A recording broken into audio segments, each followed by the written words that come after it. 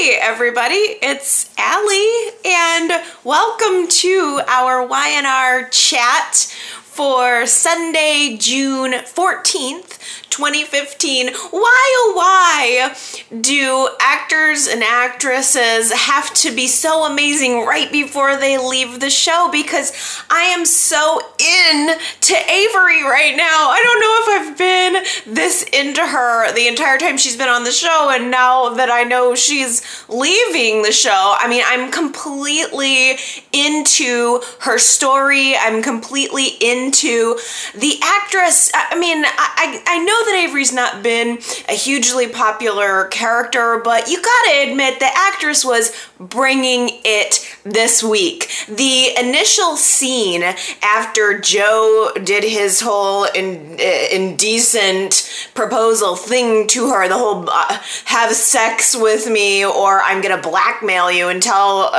everybody that you pushed me off the balcony. After he proposed that to her, her reaction was so authentic. It was so over the top. It was so emotional. It was physical.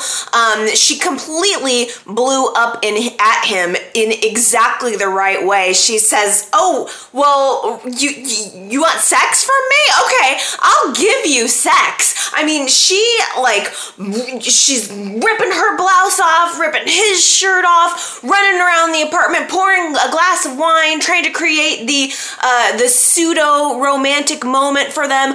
Obviously what you want is just my body, so here's my body. Clearly you don't want anything emotional from me. You don't want me to want you back. You just want the physical part. Well, here it is. She lays it out on a platter. It was such an emotionally charged scene. I could not believe how incredible the actress was. I mean, the look too, I mean, the guy who plays Joe Scott, Elrod, the look on his face was also so genuine in a way of like, ugh, you know, I mean, like he wasn't expecting that reaction. I cannot imagine that Joe thought that was going to work in any way, but if you kind of look at his face as she's kind of crashing through the apartment with her big reaction, it was so right on. It's what you think it would be. I just loved that scene so much. I loved everyone in it, and even though it was an unexpected and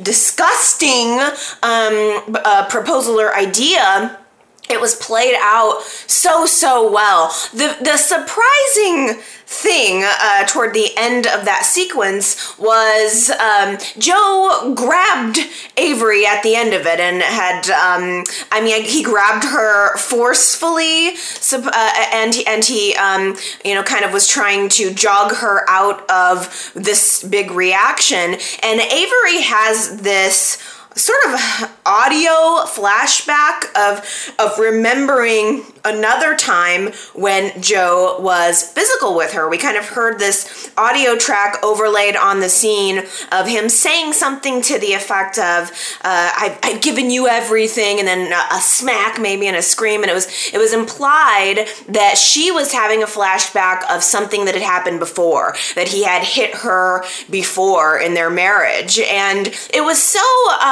shocking to me that was something she didn't remember until now. I mean, I guess on a writing note or on a YNR note, I feel a little bit annoyed that it was never implied before. It feels, the fact that Avery's been this battered woman in the past totally makes sense to me character-wise. I really kind of almost wish YNR would have built it like this from the beginning. I mean, I feel like we've been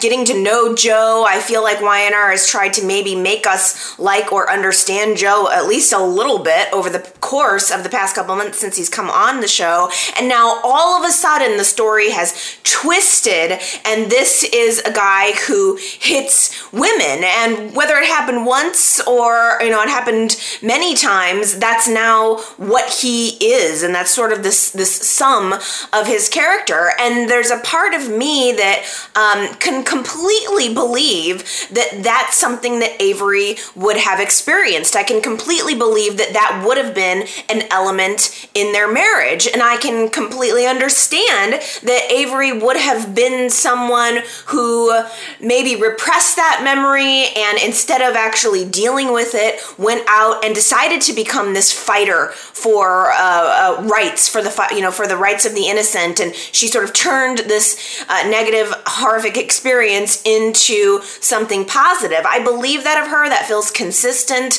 of her. It just doesn't entirely feel consistent of Joe.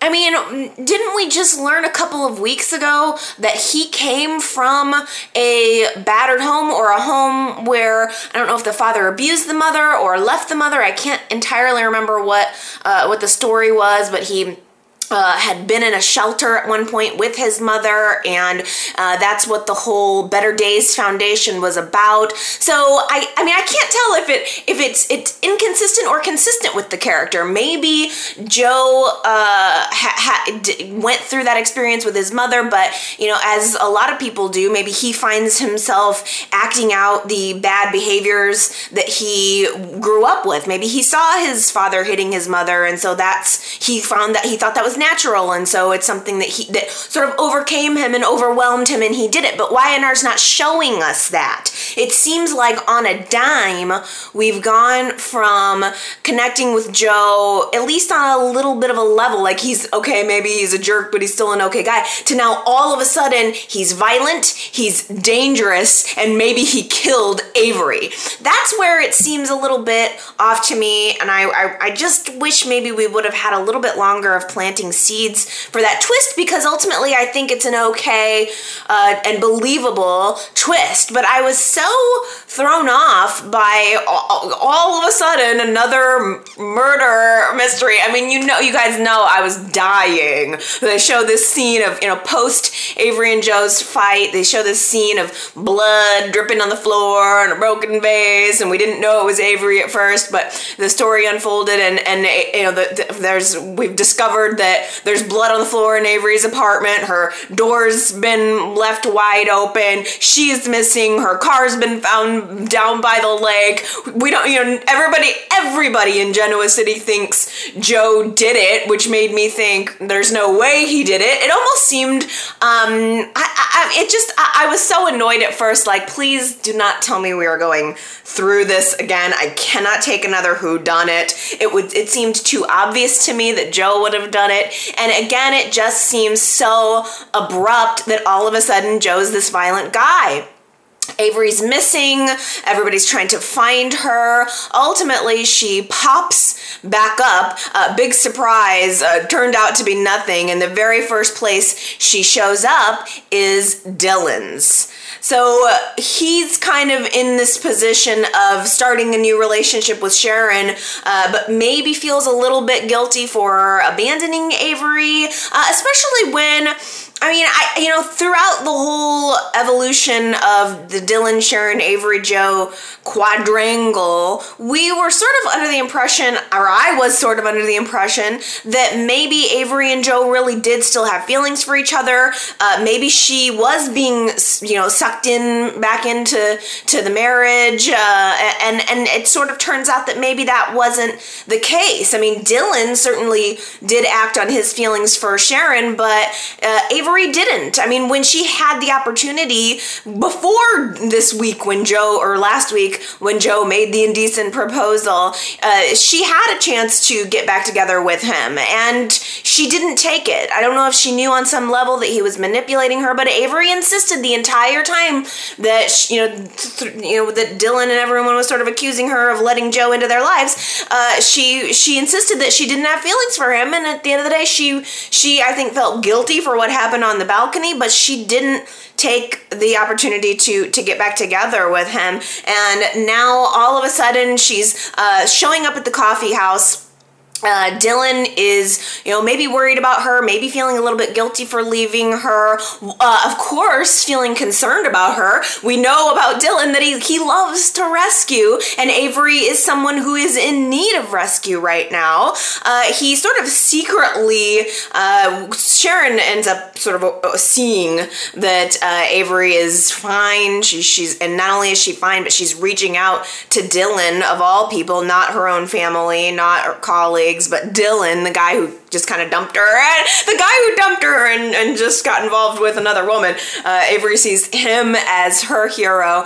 Sharon sort of sees it, backs away from it, doesn't pursue it, and I'll talk about that later. But Dylan and Avery have this moment where he's trying to understand what happened to her. And I don't feel like I entirely understand what happened to her. He gets Avery's version of the story, and she pretty much, she lays out the truth about what happened in the apartment, but just says she cut her finger.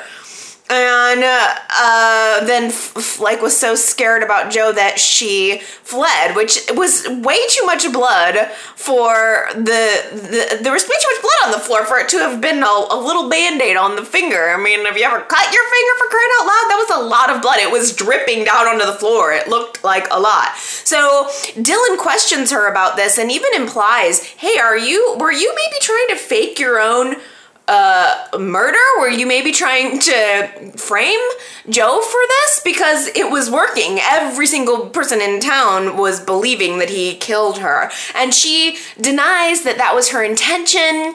But I don't know. I don't know where Avery's head is right now. And from, just from reading the YNR news and the soap opera news, we know now that there was apparently some kind of storyline in the works where Avery falsely accuses Joe of rape. And I don't know if it is related to the actress's exit. It sort of seems, I don't get the impression that the actress has said a whole lot about her exit, but I don't know if it was, if that is what I'm hearing, is that the actress was so appalled by that storyline that she decided to leave the show or got fired from the show, or that somehow that was connected. And so I'm kind of wondering, apparently the storyline was so abhorrent that Charles Pratt, the head writer, had to go back and rewrite it. And I'm wondering if that is what we are seeing now. Are we seeing maybe the remnants of that story, where maybe now, instead of Avery falsely accusing Joe of rape, is she trying to falsely set him up for her murder?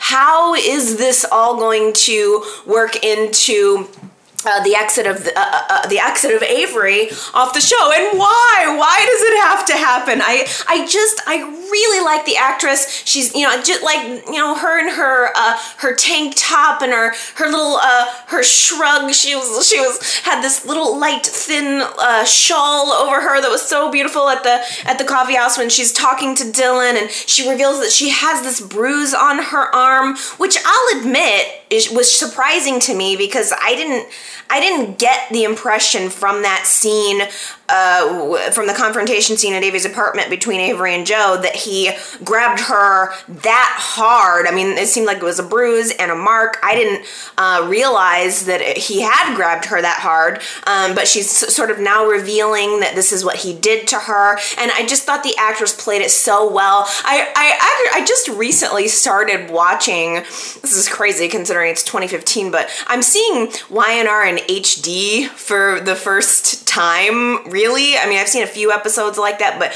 the quality of the version of YNR that I watch every week is not wonderful. And this week I was watching it in HD, and I was just so appreciative of every single little facial expression that Jessica Collins was giving to us. I completely connected in with her as someone who had been this, that she had been hit or hurt by him, and that she was going through something. She had blocked it. I felt her fear, and I totally bought it. I totally bought it hook, line, and sinker. I think that this could have been better, but I believe it, and I think ultimately it's gotta be the way that she's gonna leave the show. Joe shows up at the coffee house. Of course, he can't leave well enough alone after he finds out that Avery is alive, and he's ready to say, hey, you guys just tried to accuse me of killing the woman that's standing right here. I had nothing to do with it. And Joe lies. I mean, he lies when he's there talking to Dylan and Avery, saying that Avery was throwing herself at him in that moment in the apartment.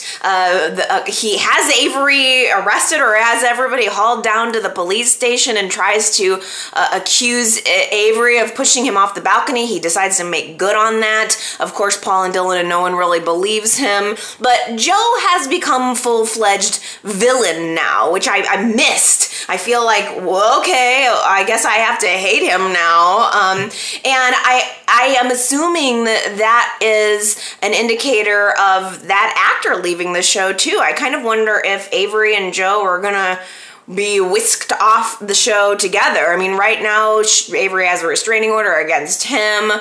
He has a restraining order against Dylan or something. I mean, it's very contentious. I don't know what the end result is going to be. I don't know if Avery is going to end up getting hurt by Joe, and I don't want to see that, frankly. I don't want to see Avery dead at the end of this arc, please. I don't know, I've always liked Avery. I would like to at least have the door left open for her to come back on to the show eventually, if she wanted to. I don't know, it sounds like maybe things didn't end very well, or that there was some bad blood kind of happening behind the scenes, but I certainly don't want to see her dead. I'm going to be really, really disappointed if Joe ends up killing her, or if, I don't want to see her trying to frame him for anything, because there was that scene after Avery came back into town where she talks to Phyllis open and honestly, and Phyllis says to her, or Phyllis starts to concoct a plan in her head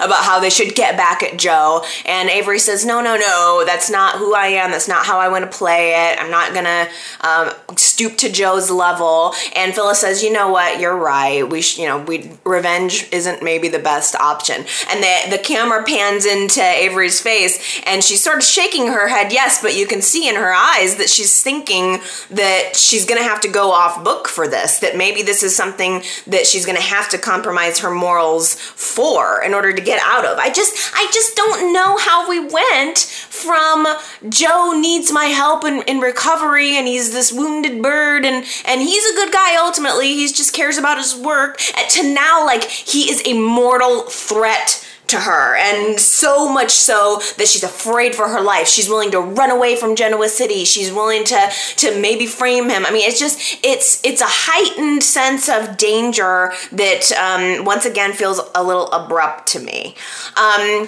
Phyllis has been leading the charge of finding Avery midweek, and Phyllis, what do you guys think about Phyllis this week? She's definitely becoming a little bit more front burner, and she was the one that was running around leading the charge to find Avery. She was the one that was really stepping on everyone's toes. She gave Joe a really good smack. I love the line where she finds out that Avery is okay, and she said, and he expects an apology, and she says, you're right, I am sorry for smacking you. And he goes, well, you didn't smack me. And then she smacks him. I thought that was great. I do like the actress. I feel like Phyllis is deep down attracted to Joe. Have you noticed that she's constantly commenting about his good looks? She's like, I'm gonna smack that pretty face off of you, or, whatever. She's got several different, like, good little one-liner ways of saying, I find you both attractive and abhorrent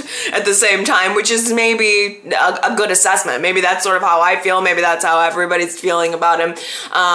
It's such a shame to me, because I really like that actor, it's not even so much that I love the actor, I think he's good eye candy for me. I'd like to keep him around, so I feel disappointed that he might not be on the show for that much longer. I think we're arcing toward something really dark with Joe, and I don't see how he's going to continue to be on the show after that. it's clear that Joe, the way it's being written now, I mean, it seems like he wants Avery and he's going to do anything he can to get her. And I think not only that, but he doesn't want Dylan to win in any way. Dylan is his rival. And there was this moment where we saw again of Sharon and Joe having an interaction where Joe's sort of backup plan is to try to nudge Sharon in the direction of keeping Dylan away from Avery. Joe wants to isolate Avery, and removing Dylan from that equation is helpful to his cause. So, very interesting scene where Joe tries to bait Sharon. I think Sharon saw Dylan comforting Avery, and she's feeling insecure about that. I mean, I think it's maybe it's understandable. Maybe it's a little earlier in their relationship to have that level of insecurity. I don't know. I don't know if I don't know whatever is going to arc with Avery is going to affect Sharon and Dylan's relationship, but Joe knows how to play on someone's insecurities, and he did that with Sharon a little bit, and I was happy to see that Sharon didn't give into it. And, I remembered that Joe said something to Sharon like, "Come on, Sharon, you're a bad girl at heart.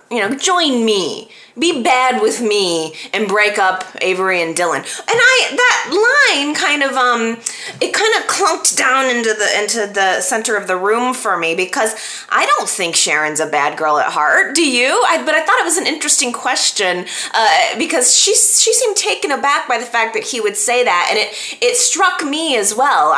Do you think, you guys, that Sharon is a bad girl at heart? Is that what other people's impression of her is? I mean, to me, I think she's a good girl at heart, and I think that she's gotten roped into, some bad things, pulled in many different directions over the years, but maybe that was just Joe's way of getting to her, manipulating her.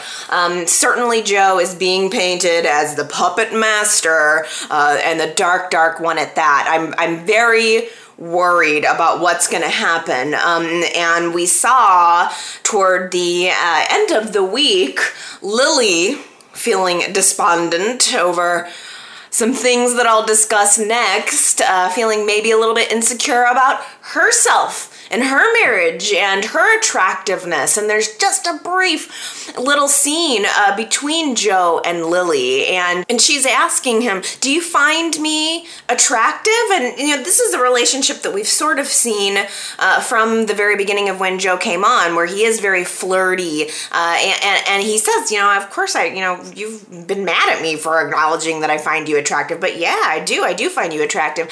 And and Lily ultimately ends up just kind of politely saying, "Thanks for acknowledging." I mean, she's a model. Does she really need anybody to tell her she's beautiful? But she says, kind of politely, thank you, but I'm going to go home to my kids now. But I think that's another instance where Joe has identified someone's weakness and may very well be willing to exploit it. I haven't gotten this vibe from him at all. The whole battered woman thing, or like he's a woman, like he's a sadistic woman beater. I just have not got that from him, and I really hope that that's not where YNR decides to go with it, because I think the transition that we saw was, I don't know if it was Avery and Phyllis maybe having a conversation, and one of them said, we should stop Joe before he hurts another woman. Pan to that scene of Lily and Joe in the bar together. So, Lord help me, I don't want to see anybody hurt at the end of this, and I hope that Lily's insecurity about her marriage with Kane does not lead to her into some sort of mortal danger, or her or anyone else.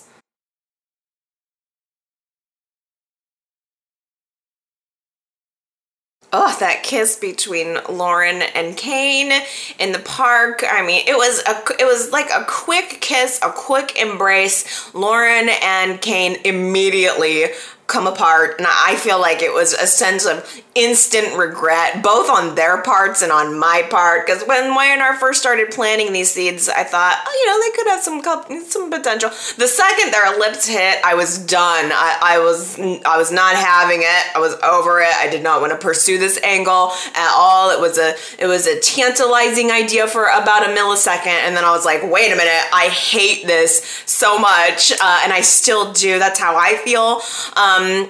But the weird thing was, Lauren and Kane are kissing in the park, and we see that someone is watching them from the bushes, and lo and behold, it's Michael. Really? I mean, like, he doesn't reveal in that moment that he saw them, but he reveals later.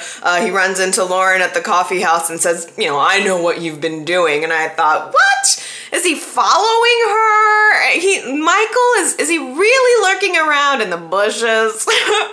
It seems a little over the top to me, but it did end up creating an incredible scene. That confrontation between Lauren and Michael at the coffee house. He says, or implies to her, I saw what you were doing, you're moving on, just divorce me.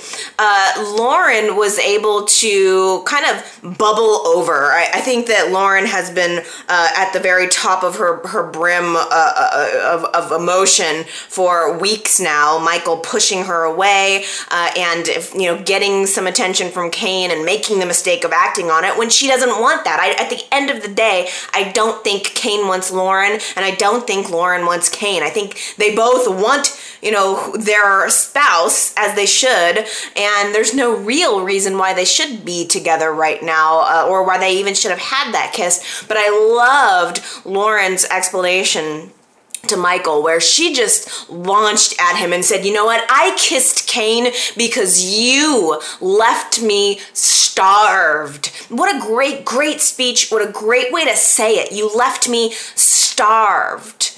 Lauren and Michael have had this wonderful relationship for years. They're the most stable couple on the show for years and years. And they've been there for each other in a really healthy and holy way.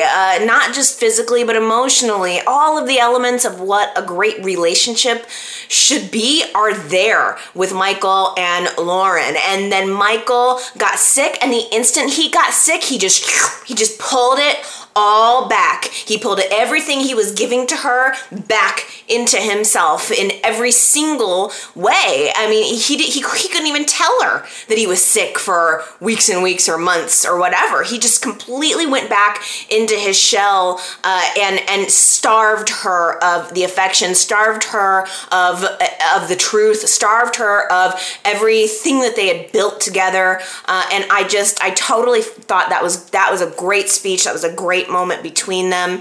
But now there's a bigger crack in the foundation between Michael and Lauren, and it's spilled out into Kane and Lily, which really makes me sad. There just doesn't seem to be any good reason for it. After the kiss, Kane goes back to the club, and he seems like he wants to fix things with Lily. Like, he was instantly sorry, wanted to focus on his relationship with her. And in fact, he goes back into the club, and he starts kind of saying all of the right things to Lily, kissing Lily with the same lips that he just kissed Lauren. I wasn't happy with Kane in that moment. In fact, I feel most disappointed in Kane. There's no reason for him to have kissed Lauren. I mean, Lauren, I get her perspective. I understand where she's coming from. Michael's doing something to her that's horrible. And yet nothing horrible has happened to Kane. I mean, all Lily was suspicious of something that ended up happening. So I'm so disappointed in him. And he decides that he's not going to tell Lily. Until Lauren tells Kane that Michael already knows, and then Kane realizes, oh crap, I guess I need to tell Lily, and rather than telling her immediately, Lily has to end up finding out about it secondhand. Lily runs into Michael and sort of gets the vibe that something's up, because Michael knows everything, and sort of is wondering if Lily knows too, so Michael's a little bit, a little revealing, or he raised her suspicions at least a little bit. bit. And then Lily goes back to the club and confronts Lauren. Lauren completely thinks Lily knows about the kiss, which she doesn't, and Lauren ends up telling her. And Lily is crushed. This is what she's been trying to avoid. This is exactly what she was afraid of all of this time. Lily, I'm sure, wanted to jump across that table and strangle the life out of Lauren, and then follow it up by going to Kane and strangling the life out of him. And she did confront Kane. I liked how subtle and like mean she was about it. I mean, how could you do this to us, Kane? And Kane doesn't seem to be trying that hard to fix it. That's the thing that ticks me off about Kane right now. Hey, why don't you try to fix it? And there becomes this little trio of anger in the middle of the athletic club. Lily confronting Kane, and of course Lauren accidentally walks into the scene. Lily's blown up. She's upset about it, obviously, and understandably upset with her husband. And Kane kind of gives her the, I'm not going to talk to you about this while you're overreacting, while you're being like this. I'm not going to talk to you about it. And he ejects. What? What? You don't think you owe her an explanation? That's the second time that there's been a confrontation between Lauren and Kane and Lily, and Kane has chosen Lauren's side. I don't get it. I don't understand it. Lily was right. Lily was right. I'm mad at him. I don't understand him. I understand Lily. I understand Lauren. And the odd thing is there is a part of me that after this week sort of started understanding Michael. Another really good scene was Kane going to Michael and saying, well, what are you doing? You need to be with your wife. And Michael says, you need to be with my wife. I mean, there's this moment where Michael's sort of implying that he wants Kane to sleep with his wife. Michael wants Lauren to be satisfied and to be fulfilled and to move on sexually and to get, to give her all of the things he can't. In fact, Michael referred to himself this week as a eunuch. I think that is, somehow I connected and I sort of understood, not that I agree with what he's doing to her, but I sort of understood at least a little bit where he was coming from. And it reminded me that even though Michael has been a stable character on YNR for the past decade, he's always the one that's saving someone else. He's always the one that's the voice of reason. That is not always the case. Let us not forget who Michael Baldwin was originally when he came on the show. Michael Baldwin is someone who tried to rape Christine. He dug a tunnel to get into her apartment next door and come in and rape her. I mean, it was sadistic and dark, and I think what we're seeing is maybe just another little glimpse into Michael's dark state of mind. Maybe none of that went away. Maybe it just is being triggered now.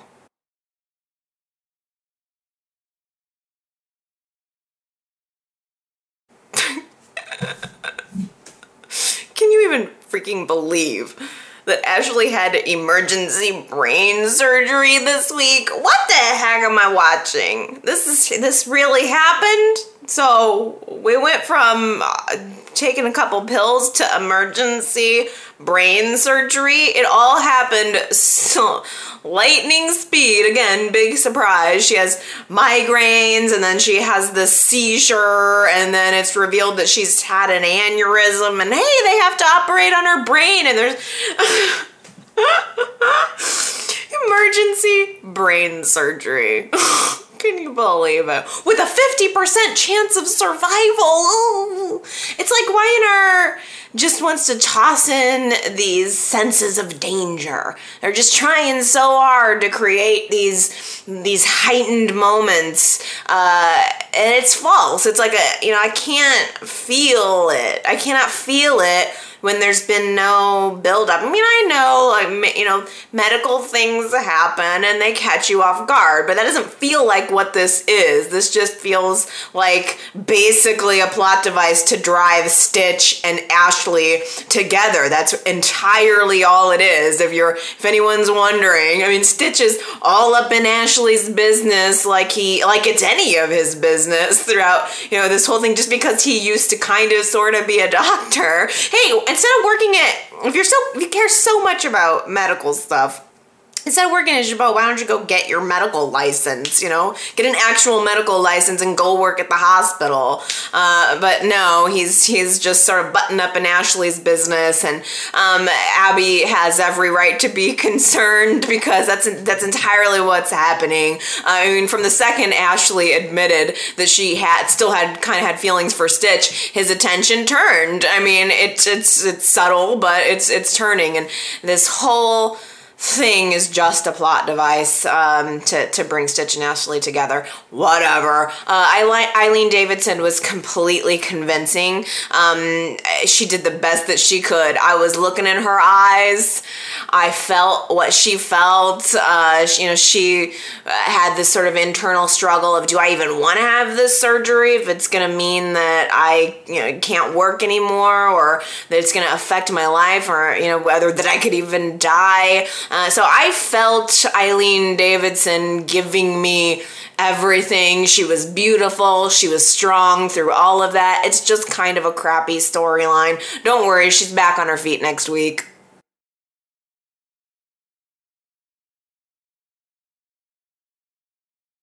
The only other element of the Ashley storyline that might come into play is the fact that she talked to Michael this week about having her will redone. So I don't know if that was just sort of a throwaway scene, or if somehow something's going to happen with Ashley and her affairs are going to somehow filter out into whatever's going to end up happening with Jabot and Newman Cosmetics. Or Newman Abbott, Newman Abbott Company. So this week, the real Jack, still on the bottom of that cargo ship. The guy, Marco. No, not Marco. Crap. What's the ship captain's name? Sorry, I'm getting all this confused in my head. The ship, I'll just call him the ship's captain, has sent out a message that he's captured Marco, and he is gonna sell him to the highest bidder. And guess who that ends up being? Fake Jack back in Genoa City is able to siphon off $10 million, because you can just do that, and pay it to this guy in the South Seas or wherever he is, to have Jack Abbott brought to him alive, presumably. But there's a moment where, in order to get this $10 million, fake Jack has to rope Kyle into wiring the money. It was such a dark, incredibly dark moment. I picked up on it right away. Like, wow, this guy is gonna ask Jack's son to wire the money that will end up possibly ending his father's life. It's a horrible, horrible, dark notion. But we know Jack's not dead. He's on the boat, acting out this whole telenovela drama with the girl. Shoot, I didn't pick up on her name this week either. Katerina? I don't know. I can't remember what her name is. They're in this together, though. Marco and this woman are in the bottom of the ship, trying to get off. Unfortunately, she's in as bad of a position as he is. They're both basically chained to a crate, and facing the idea that he might be dead soon.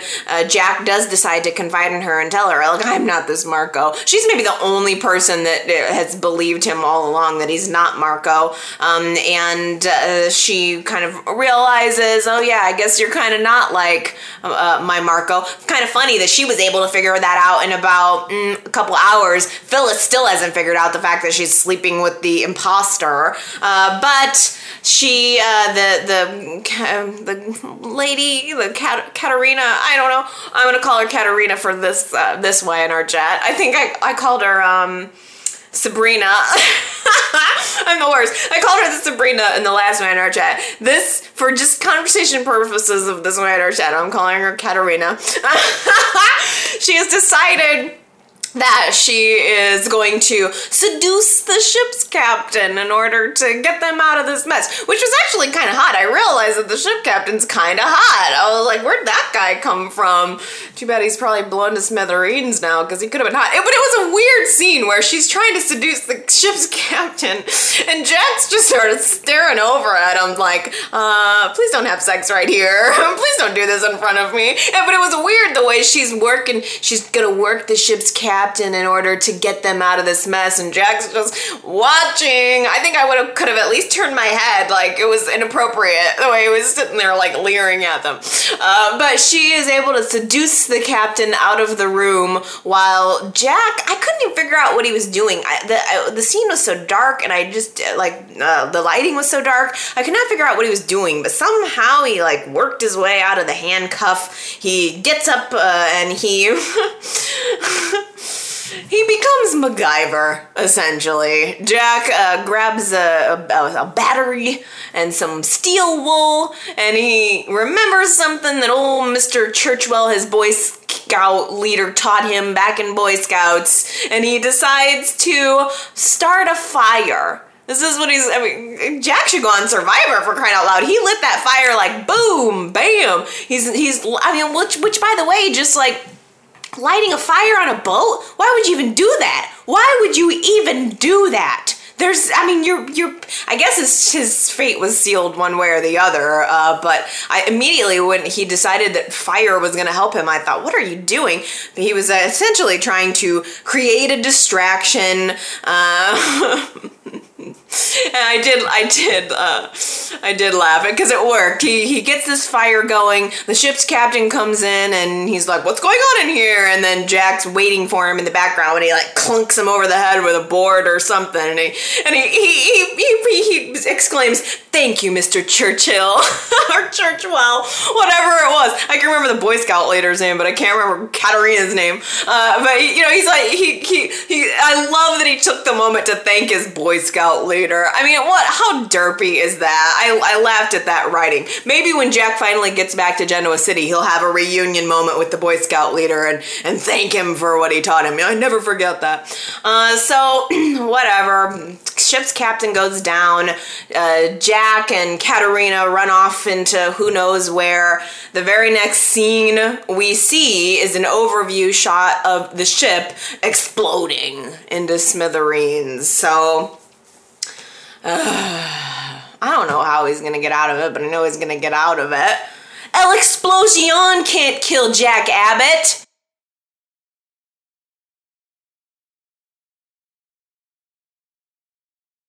Back at home, back in Genoa City, fake Jack is coordinating a takeover. He's now decided to flip his switch and gather together all of the main players to do a takeover on Victor. He gathers Billy and Kyle and Chelsea and Gabe, and he tells them that what they're gonna do is they're gonna set Victor up for embezzlement. They're all gonna pull money out of their departments and put him into some secret account that's in Victor's name, and they're gonna frame him for embezzling money out of the company and try to make it look like Victor was always trying to buy Jabot just to take the money, which I cannot even believe that everyone would agree to. First of all, don't you think it's weird that Jack spent all of these weeks trying to convince everyone that he was with Victor and even threw a party, and now all of a sudden he is ready to frame Victor for embezzlement, which is kind of extreme.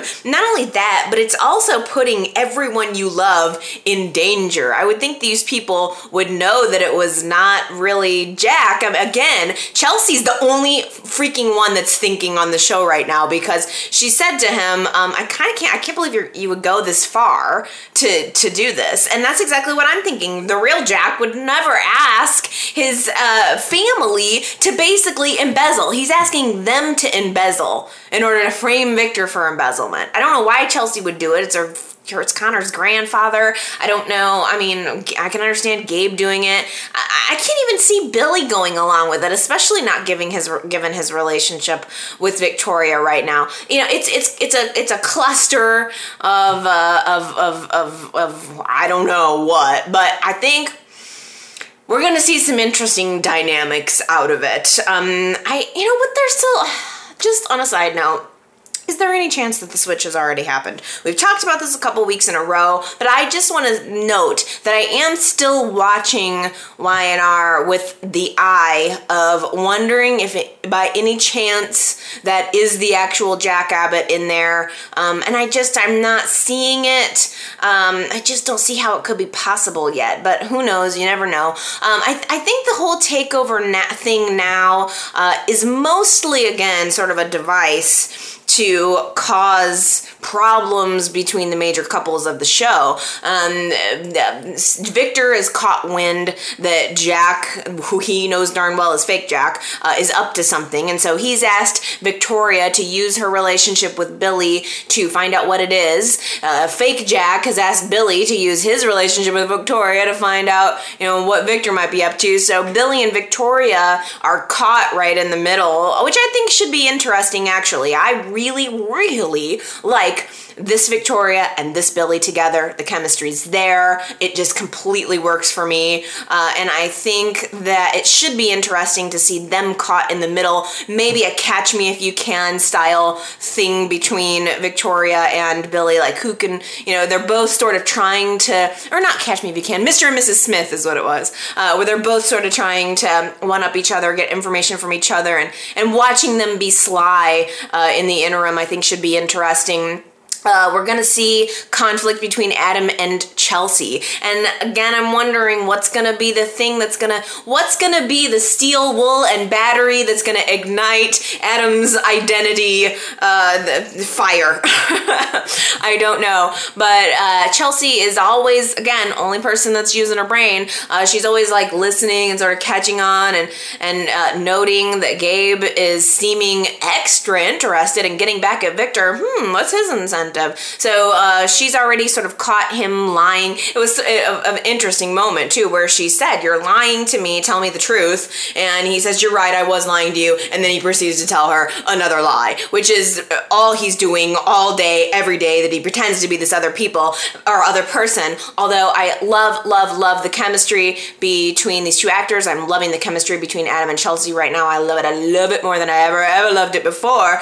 But at the same time, every single day, every single word that comes out of his mouth, he is lying to her. It's also going to cause drama between Kyle and Summer. This whole takeover thing is forcing Kyle to lie to Summer, is forcing him to assume to put his familial responsibility as an Abbott over his new relationship with her.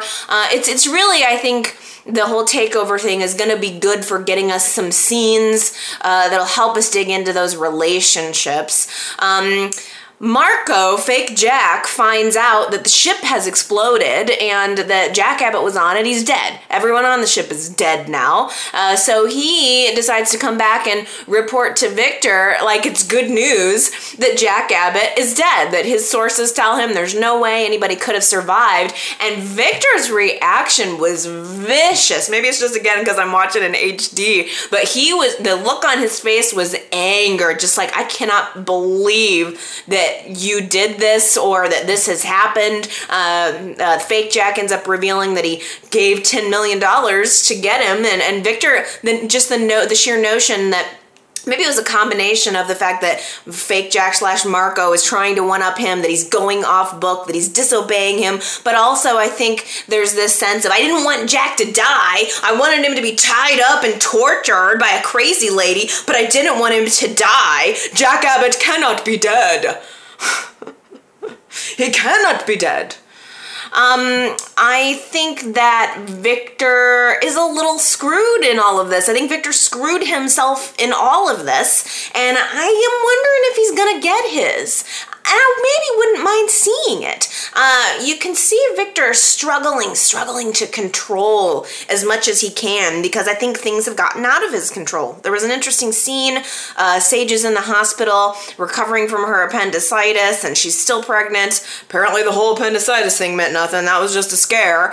She's still completely pregnant, and Victor comes to the hospital, which just is inappropriate right there for him to even be up in her business when she's there in a hospital. milk gown in a bed, and he offers to put her up on a house at the ranch. Does that sound familiar to anyone else? I mean, Victor's like wanting to keep his grandchild close, keep her close, keep control over something. At first I thought, well, I wonder if is that really just Victor and his whole grandchild? You know, he has, you know, the whole blood, the Newman blood, this Newman blood, I must have it near me. Like he's gonna drink it or something. But then I thought, you know, a little bit later, you know, I wonder if Victor is genuinely trying to protect Sage and Nick and his grandchild and anybody that he can, that is, you know, maybe to protect his family, because I think maybe Victor's getting whiff of whatever it is that Mark goes up to. He is maybe even realizing that he has just opened up a very dangerous can of worms that he can no longer control.